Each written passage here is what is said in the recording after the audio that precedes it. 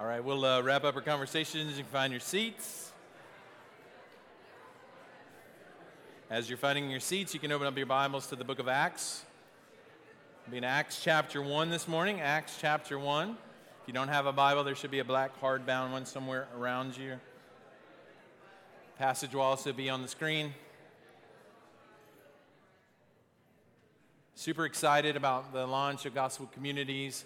I'm excited about having lunch on the lawn. Thanks for all of you that are serving to make that happen. And just the idea that we can be together as a family is a wonderfully, radically countercultural kind of statement that we're making both to ourselves and to the world, that we actually value one another and we want to reorient our lives to be together so that we can grow in what it means to follow Jesus, but also love one another and reach out to our city. So lunch is going to be amazing. I look forward to you meeting all of our gospel community leaders for the semester. And our prayer, like we prayed this morning, like we don't want any single person to miss out on the gift of God's family. We prayed that God would set the lonely in families this morning. And we've been talking a lot about the epidemic of loneliness that exists in our world. Even though we're really connected in lots of ways, there's ways that people live isolated and disconnected lives. And we just don't want that for you. And so please, I know it would take a huge step of faith, but you may be walking in the door for the first time. We want you to know that this is for you, and we would love to meet you and encourage you. So Acts chapter 1. So this week I received an email, and it was entitled, "What Will the Church of 2032 Look Like?" So you have that date in your mind, 2032. Now, the first time I read it, if you know anything about me, an email like that immediately piques my interest for a couple of reasons. One is, who can believe it's almost 2032? Right? I mean, for me, like growing up in my generation, that was the Jetsons time, you know? I mean, they were going to have flying cars. If you don't know the Jetsons, you can look it up on YouTube and you'll be really bored. But the idea that the future is, just around the corner, 10 years, what will the church look like? And I also was curious because I've given my entire life to thinking about the health and the future and how, of the church and what that could actually look like. And so this came from someone that I actually respect, and so I kind of wanted to see his take on what would happen over the next 10 years. And he usually puts out some pretty good content. And so had a couple of words for leaders, like make sure that you're adaptable, that you're learning, and I thought that was good counsel. But most of his email focused in on cultivating digital technology for the church, and I thought, that's probably wise. But it began to make me ask a question that he probably didn't necessarily intend. But the first question that I started to ask as I was looking at to just the reality of a digital world and a digital church was, how in the world did we get here?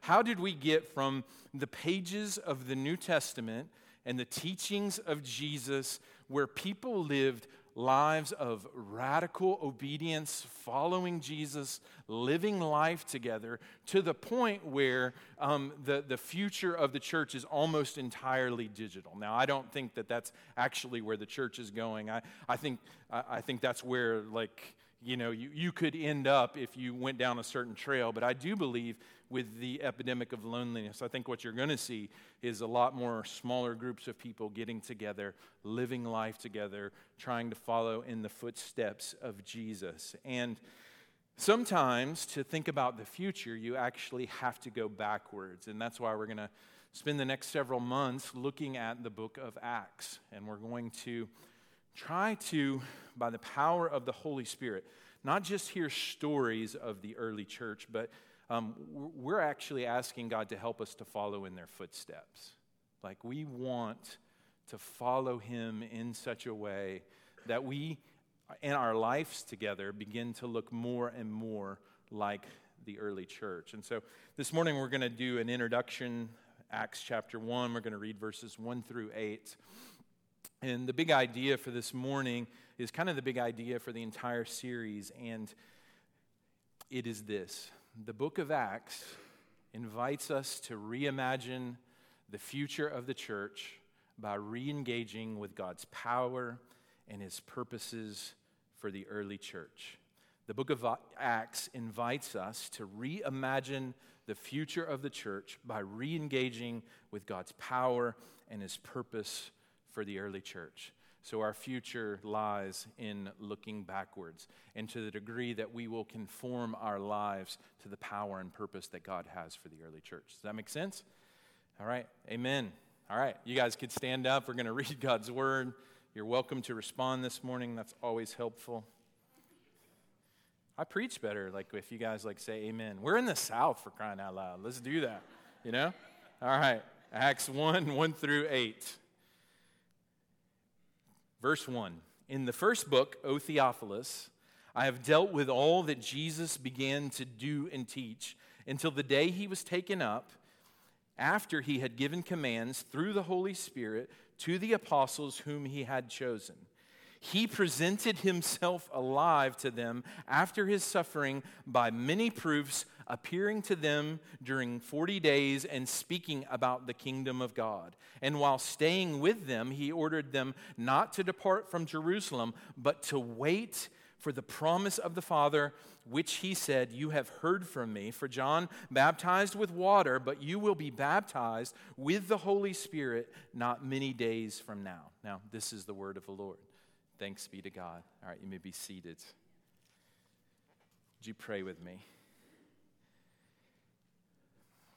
Father, we have already been richly blessed by just being together in your presence, being a spirit-filled community that's addressing one another in hymns and songs and spiritual songs. But as we dare to look to the future and what that might hold, we know that we need more of you. We don't have the market cornered on what it means to be followers of Jesus, or what does it mean to be a spirit-empowered disciple. We want to follow in the footsteps of your early disciples. We want to tap into the same power source. We readily admit how weak we are apart from you. At the same time, we approach you with real confidence, knowing that you have power for us, for our future. So I pray that even now, as we're reading the text, that your Spirit would fall on us in the same way that you fell on the early church, that we would be different as a result. It's in Jesus' name we pray. Amen. So as we begin to jump into the book of Acts, the first thing we're going to look at this morning is the book of Acts compels us to give our lives afresh to the purposes of God in our generation. The book of Acts compels us to give ourselves afresh to the purposes of God in our generation. Now, I mean, with a new school year that's kind of just beginning, it's always important to begin to ask the questions, what am I giving my life to? And the book of Acts gives us a compelling picture of what it looks like to give your life to the purposes of God. Now, Acts, just as the title implies, is the action-packed story of the early church. Acts was written by Luke, who was a companion of the Apostle Paul. You'll notice as we go throughout this book, it'll go from Luke describing events kind of in a more abstract, historical way to a very personal, upfront, and experiential kind of way. And he writes in such a way that he actually wants us to get involved in the story. Now, church history regards Luke as a physician because he uses scientific language. But more than anything, Luke is known as a historian. His writing meets all of the definitions of ancient literature and history. These aren't just stories that exist on a page, but these are well-documented facts of the early church, what life looked like for them. Now, so for most of you, this means that Luke is a very logical, linear thinker. So if you are an Enneagram type 1 or 5, you're going to be excited. You're going to fall in love with Luke. But Acts is actually the second book that Luke wrote. Obviously, the Gospel of Luke was written by him. And verse 1 says, in the first book, O Theophilus, I have dealt with all that Jesus began to do and teach. So you've got Luke and Acts really meant to be read together. Luke wrote the Gospel of Luke. This is about all that Jesus began to do and to teach. And the implication for the book of Acts is this is all that Jesus continued to do through the power of the Holy Spirit through his followers, right? And this is a story that we're all invited to participate in. Acts is what Jesus will continue to do by the power of the Spirit through his followers. Now, what I'm excited about is that as we dig into this book, we're not just reading abstract history. This is the story of the early church, but it also is our story. It's a story about how the gospel moved from first century Palestine and traveled to the ends of the earth and ultimately ended up in Jonesboro, Arkansas. Luke was writing to a man named Theophilus, whose name means beloved of God. Most likely, Theophilus was the financial patron that paid for Luke to do all of his traveling around and study. But at his heart, Luke is a storyteller. He's not just writing abstract history. He actually wants to pull you into the story. The thing that defines reality for Luke and defines reality for the church is found in verse 3. Verse 3 says, Jesus, and that's he, presented himself alive after suffering by many proofs, appearing to them during 40 days and speaking about the kingdom of God. It is the resurrection of Jesus from the dead that begins to shape reality.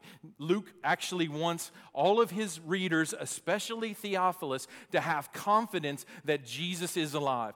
Luke is telling the story in such a way that this is the story that turned the entire Roman Empire upside down in one generation by the power of the Holy Spirit. And thousands upon thousands of people, as they've read this book, get caught up in the story and watch God do his work. So for Luke and for us, the resurrection changes everything. Because Jesus is alive, that means that absolutely anything is possible. So no matter where you find yourself this morning, if you're in need of forgiveness, if you are in need of reconciliation, the book of Acts is an invitation to come to Jesus and allow him to bring you resurrection life. Now, I want to be crystal clear as I say story. I'm not talking about something that's made up. I'm talking about an overarching meta-narrative that explains the true story of the entire world. Luke is saying because Jesus has conquered the grave, he has paid for all of our sins, past, present, and future, that Jesus Christ now defines reality. And my prayer is that his story will begin to capture our heart in a fresh way, that we would move past apathy and indifference and a message that's just kind of something that we get excited about occasionally to the story that actually defines reality for us. Now, recently, I went on a writing retreat with about 6 other guys. All these guys are pastors at other churches, and we're working on some discipleship curriculum. And I don't know if you've ever been in a room full of pastors. Sometimes it can go amazingly well, and sometimes people actually have different ideas. And so when you're trying to get 6 guys together to bring their best ideas forward, so one of the first things that we did was we watched a Pixar documentary on Buzz Lightyear. So that sounds appropriate, right? Buzz, any Buzz? Yeah, Buzz fans. So this documentary that we watched about Buzz Lightyear was about the thousands upon thousands of iterations that went into making the character Buzz Lightyear.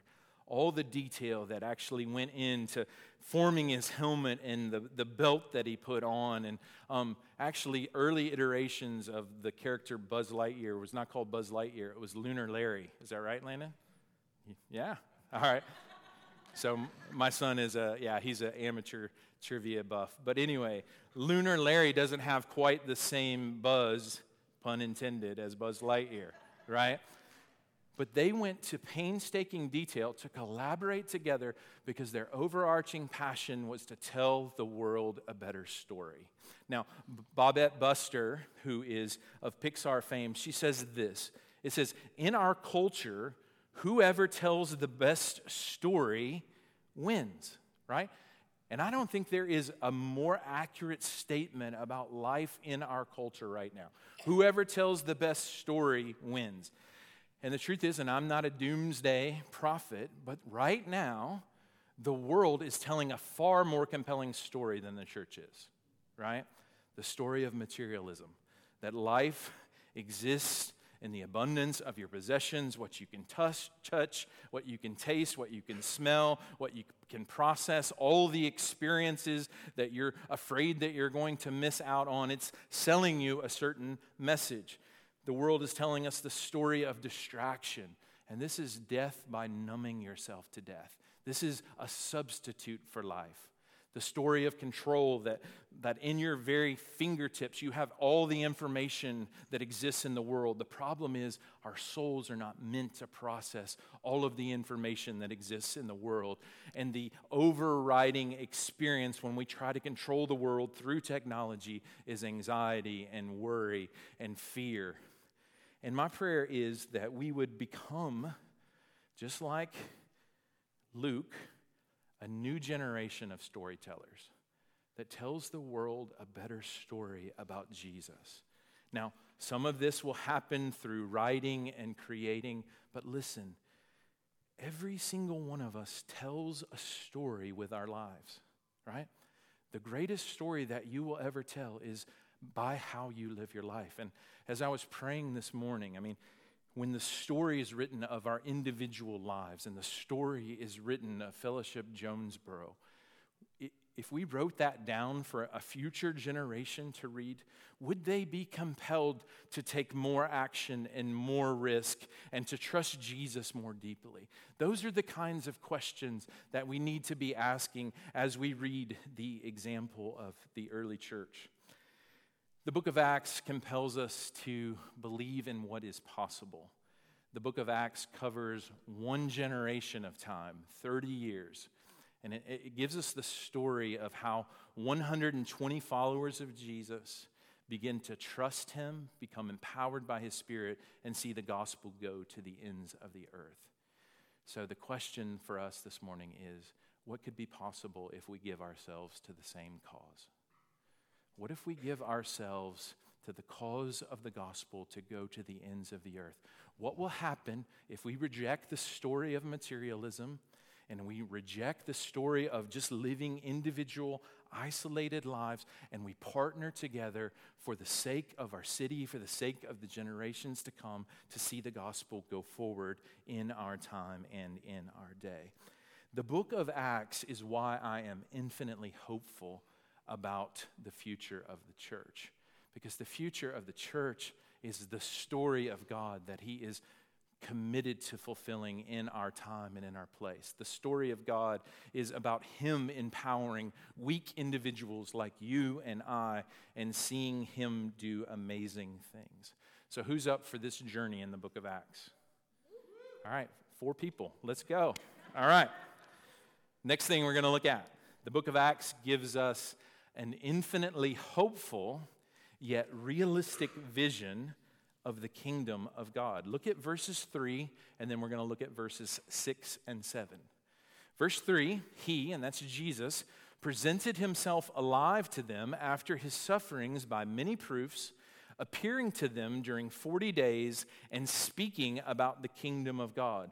So that when they had come together, they asked him, Lord, will you at this time restore the kingdom to Israel? He said to them, it's not for you to know the times or seasons that the Father has fixed by his own authority. So I want you to imagine the scene. Jesus has conquered the grave. He has his closest followers. He assembles them together. He spends 40 days talking to them about the kingdom of God. What kind of questions would you have asked Jesus during that 40 days, right? Now, if I'm thinking about this time, and I'm pretty sure this is the mindset of these guys, Jesus actually just defeated death. So in their mind, that the kingdom of God is going to come in its fullness in just a few minutes. And this means that basically all of their enemies are going to be swept away, in particular the nation of Rome.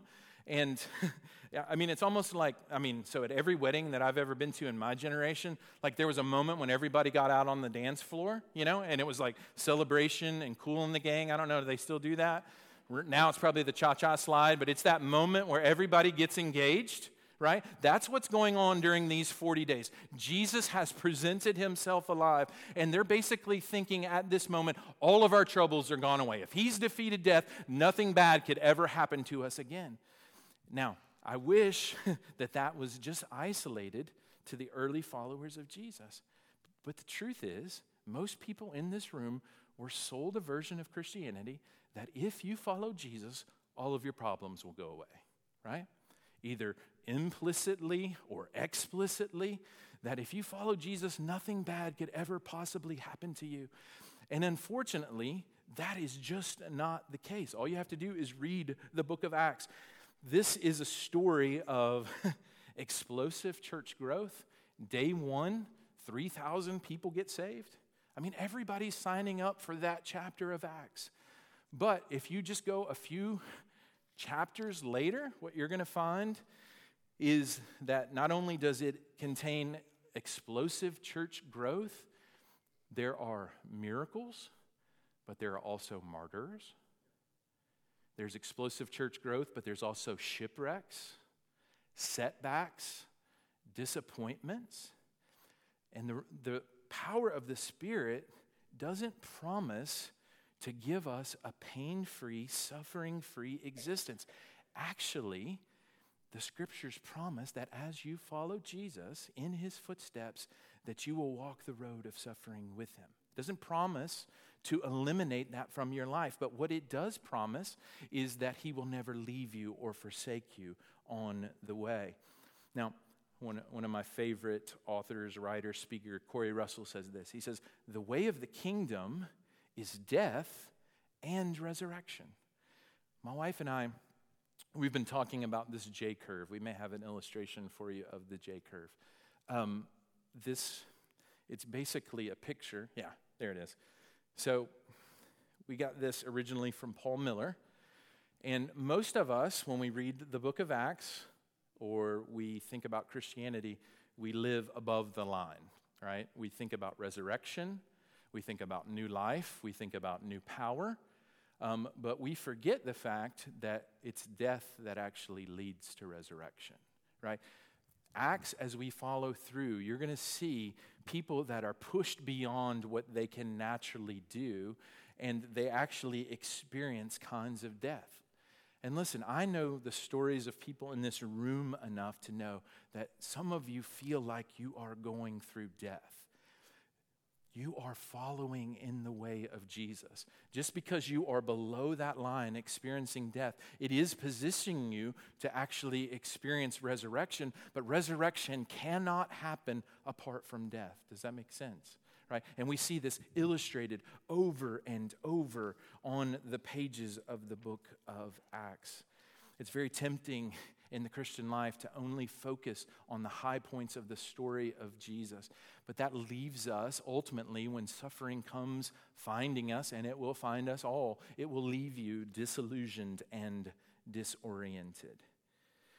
The truth is, we all have a story to tell with our life. And when you are walking through those seasons where you're going through the valley of the shadow of death, and you are still trusting Jesus, and you're still singing to him with all that you are, that's a testimony both to yourself and to people around you that Jesus is enough. And those are the moments where people are going to lean in and ask you about your hope.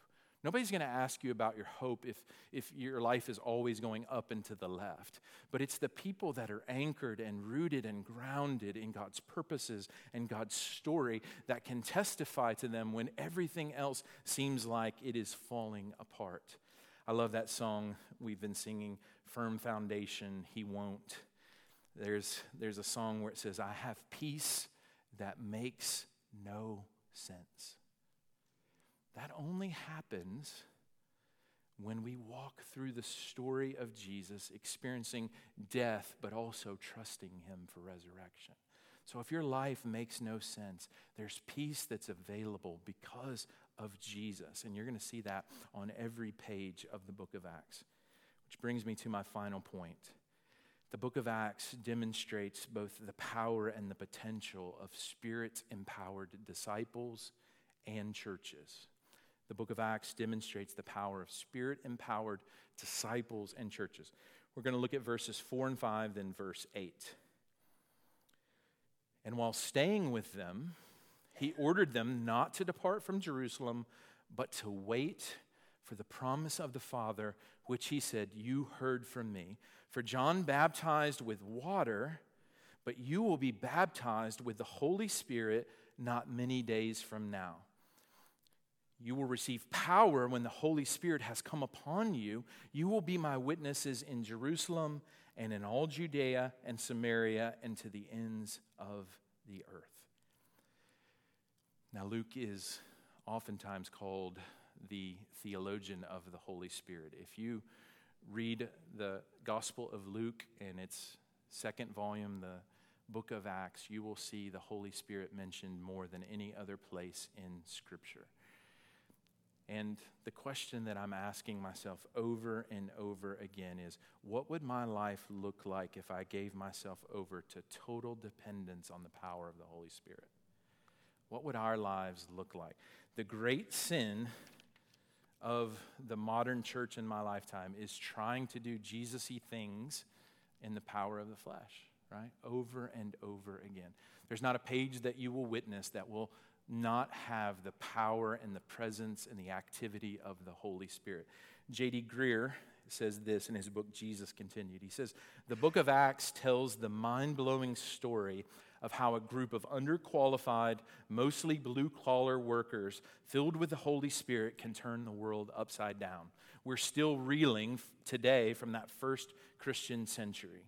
New Testament scholars have pointed out that when later Christians gave a name to the book of Acts, they probably chose the wrong title. Rather than the Acts of the Apostles, many say it should instead be the Acts of the Holy Spirit. They say this because even a quick read of Acts reveals that the Spirit of God is the primary actor. He guides, He speaks, and He moves. The disciples are simply trying to keep up. It becomes rigidly clear that the Spirit, not them, readily clear, I'm getting glasses soon, by the way, readily clear that the Spirit, not them, is the one accomplishing the mission that Jesus gave them in Acts 1:8. So Acts 1:8 presents a real tension. So you've got Jesus presenting himself alive. He's not yet ascended. He gives them the promise of the Father, which is the promise of the Holy Spirit. There's this call to go to the ends of the earth, but not yet, right? So there's this tension. You're supposed to go, and the reason that they're meant to wait is because they don't have the power in and of themselves, even believing on Jesus, that will take the gospel to the ends of the earth. It's going to take a power that is outside of them, that's going to come and to dwell within them to actually help them to follow Jesus. Now, there is a ton of confusion in our day about the person and the work of the Holy Spirit. I hope to provide some clarity over the next several months. But many times people quit on the Holy Spirit before they even begin because of the crazy people on TV, right? Can I get an amen on that one? Right? But listen, why do these people get to be the spokespeople of Christianity, right? Why would we punt on our inheritance of the Holy Spirit just because you got some crazy people with white suits that blow on people? Right? That's not what the book of Acts portrays, but what the book of Acts actually portrays is a group of people that give themselves over to the power and the purpose of God. And when they were waiting for the Spirit to come, they didn't have the same hang-up. As they were waiting for the promise of the Father, that meant something very specific to them. They knew that this was the fulfillment that God had given through the prophets Jeremiah and Ezekiel, that there was going to come a day when the Spirit wouldn't just be their teacher, but the Spirit actually would come inside of them and actually write His law on their hearts, and that He would give them a new heart and new affection. And more than that, more than just the Spirit being a teacher, the Spirit would also bring power. If there's one thing that is unavoidable as you read this book is they have a different power than we do, right? I mean, have you ever read the book of Acts? I mean, they're walking in a different kind of anointing than we are. So there's only a couple of choices, and most people just choose, well, God just doesn't do that thing anymore. That's not the position that we take. We actually believe that the same Spirit that raised Jesus from the dead is actually at work powerfully in us, and that He actually has more for us in the realm of the Holy Spirit, but we actually have to ask Him to fill us, and that's what we're going to get to. So it says at the end of Luke chapter 24, this is kind of the end of the Gospel of Luke, he says this. He says, "Behold, I am sending the promise of my Father upon you, but stay in the city until you are clothed with power on high." How many of us give up on the mission because we have not waited till the point we are clothed with power from on high, right? So many times we want to go over and we want to witness to our neighbor, but we do not simply lack the power to do so. So this is an invitation for us to be reacquainted with the power of the Holy Spirit. So next week, football season kicks off. Can I get an amen? Amen. Right? Thousands upon thousands of grown men will actually put on football jerseys, right? So that they can have, and women, yes, didn't mean to be sexist there. Men and women will put on their football jerseys so that they can identify with their team, so that they can actually be a part of the game. Jesus says, you must have power that comes from on high. You must be clothed with that power. That means you actually have to put it on so that you can walk in the power of the Spirit. So for the early followers of Jesus, they would know the story of Gideon, who basically, when God called him, he was hiding on a threshing floor from the people of Midian, and then God's power, His Spirit, in the book of Judges, it says, rushes on him, and he actually leads an army of 300 to defeat the army of Midian. All right, I think I have an illustration of this. You know the story of Samson, right? I think I got a picture. This is Samson. This is how he's portrayed most of the time. Rippling muscles. But now, I learned this from one of my mentors from a distance, Terry Virgo. But you look at that picture of Samson. All throughout the book of Judges, people are asking Samson, where does your great strength come from? If he had all of those muscles, I'm pretty sure they didn't have to ask him where his strength came from. The reason that I think this is a wrong depiction of Samson is he was probably a pretty ordinary looking guy, but when the power of the Holy Spirit came upon him, he began to be able to tear animals apart with his bare hands. That's the power of the Holy Spirit, right? And so most of us are comfortable with the Spirit bringing illumination, the Spirit being our teacher, but the Spirit also brings radical power so that we can be His witnesses. And so I want to continue just to go through this. This is power that we receive from on high. So there's different ways that different traditions teach the power of the Holy Spirit. Some people say, Acts 1:8, and I'll go ahead and read it to you. It says, verse 8 says, "But you will receive power when the Holy Spirit has come upon you, and you will be my witnesses in Jerusalem and in all Judea and Samaria and to the ends of the earth." And so some traditions teach that this verse in Acts 1:8 is talking about conversion. This is talking about when people meet Jesus, they get a new heart and new affections, and they're moved from death to life. So you've got one camp over here that teaches it that way.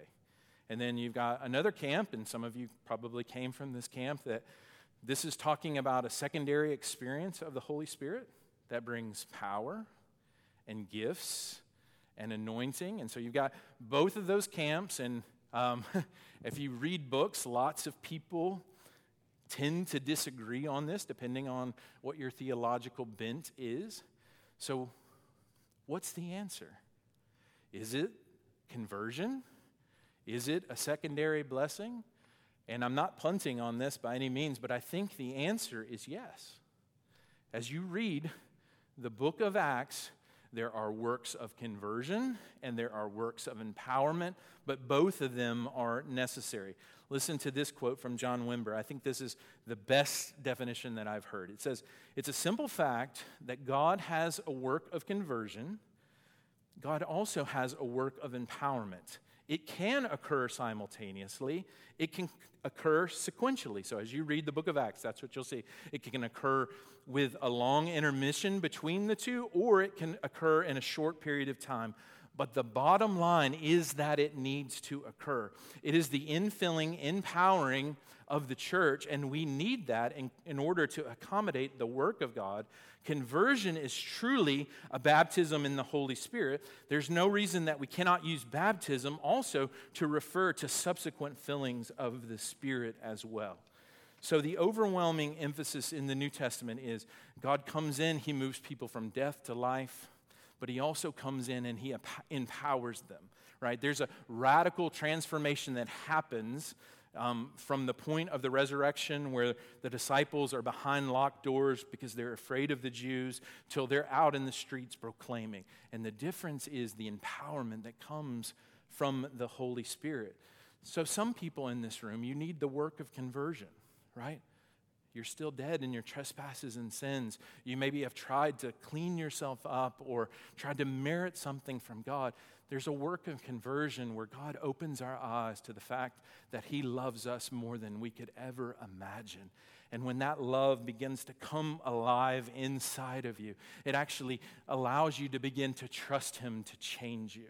That's the message of conversion. But there's also, and listen, we all need a work of empowerment, right? To the degree that our lives are out of step with the book of Acts, we need more of the Holy Spirit, right? So the overwhelming emphasis as you read the New Testament, there's phrases like walk in the Spirit, put to death the deeds of the flesh by the power of the Holy Spirit, that the Spirit comes upon you so that you can bear witness to the reality that Jesus is alive. There's a work of conversion, but there's also a work of empowerment, and I don't care where you are on this spectrum, there's always more, right? God didn't create the church to kind of be this static entity to where we got one download from heaven of the Holy Spirit that's supposed to last us for the rest of our lives. No, he's actually said, I want you to ask, I want you to seek, I want you to knock, I want you to ask for more of my power, I want you to ask for more of my presence so that you can be my witnesses. And I think much of our modern dilemma is because we lack the power of the Holy Spirit. So we're going to conclude today by just simply positioning ourselves to ask. I'm going to turn to Luke 11, then I'm going to pray for us. Luke 11,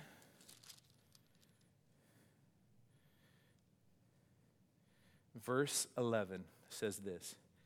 It says, and I want you to notice, this is speaking to believers. Luke 11:11, what father among you, if his son, that's sonship language, asks for a fish, well, instead of a fish, give him a serpent. Or if he asks for an egg, we'll give him a scorpion. If you then, who are evil, know how to give good gifts to your children, how much more will the Heavenly Father give the Holy Spirit to those who ask him?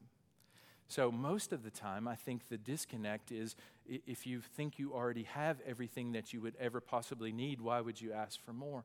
But it's very clear that Jesus is teaching his disciples there's going to be times and seasons and places that you ask for more of the Holy Spirit. So that's what we're going to do today so that we can be his witnesses. I want to just ask everyone to bow your head. I'm not going to force anything upon you. I'm not going to try to make you say anything that you don't want to say.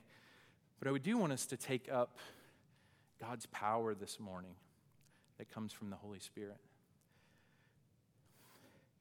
Father, you're a good father. You know how to give good gifts to your children. I pray that you would cut through fear, that your perfect love would cut through fear and bring peace.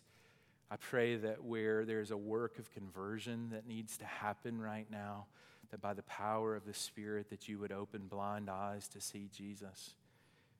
Where there's a work of empowerment that needs to take place, where we can be bold and take your gospel to the ends of the earth, I pray that right now that you would fill us fresh with your Spirit, that we would be empowered to be your witnesses. Lord, we see a huge disconnect between what's on the power or what's on the pages of the book of Acts and what's happening in our own lives. And we just say, Lord, we don't want that disconnect. We don't want it to be because we've not asked and we've not sought you and we've not wanted to receive from you. So we receive now good gifts from you because of all that Jesus has done for us. We trust you to be at work in us and through us. Lord, we want to be disciples, not just of Jesus, but disciples that are empowered by the Holy Spirit that help us to bear witness to Jesus. So burn through all of the confusion, burn through all of the disillusionment, and fill us with your power. It's in Jesus' name we pray. Amen. All right, I'm going to go ahead and invite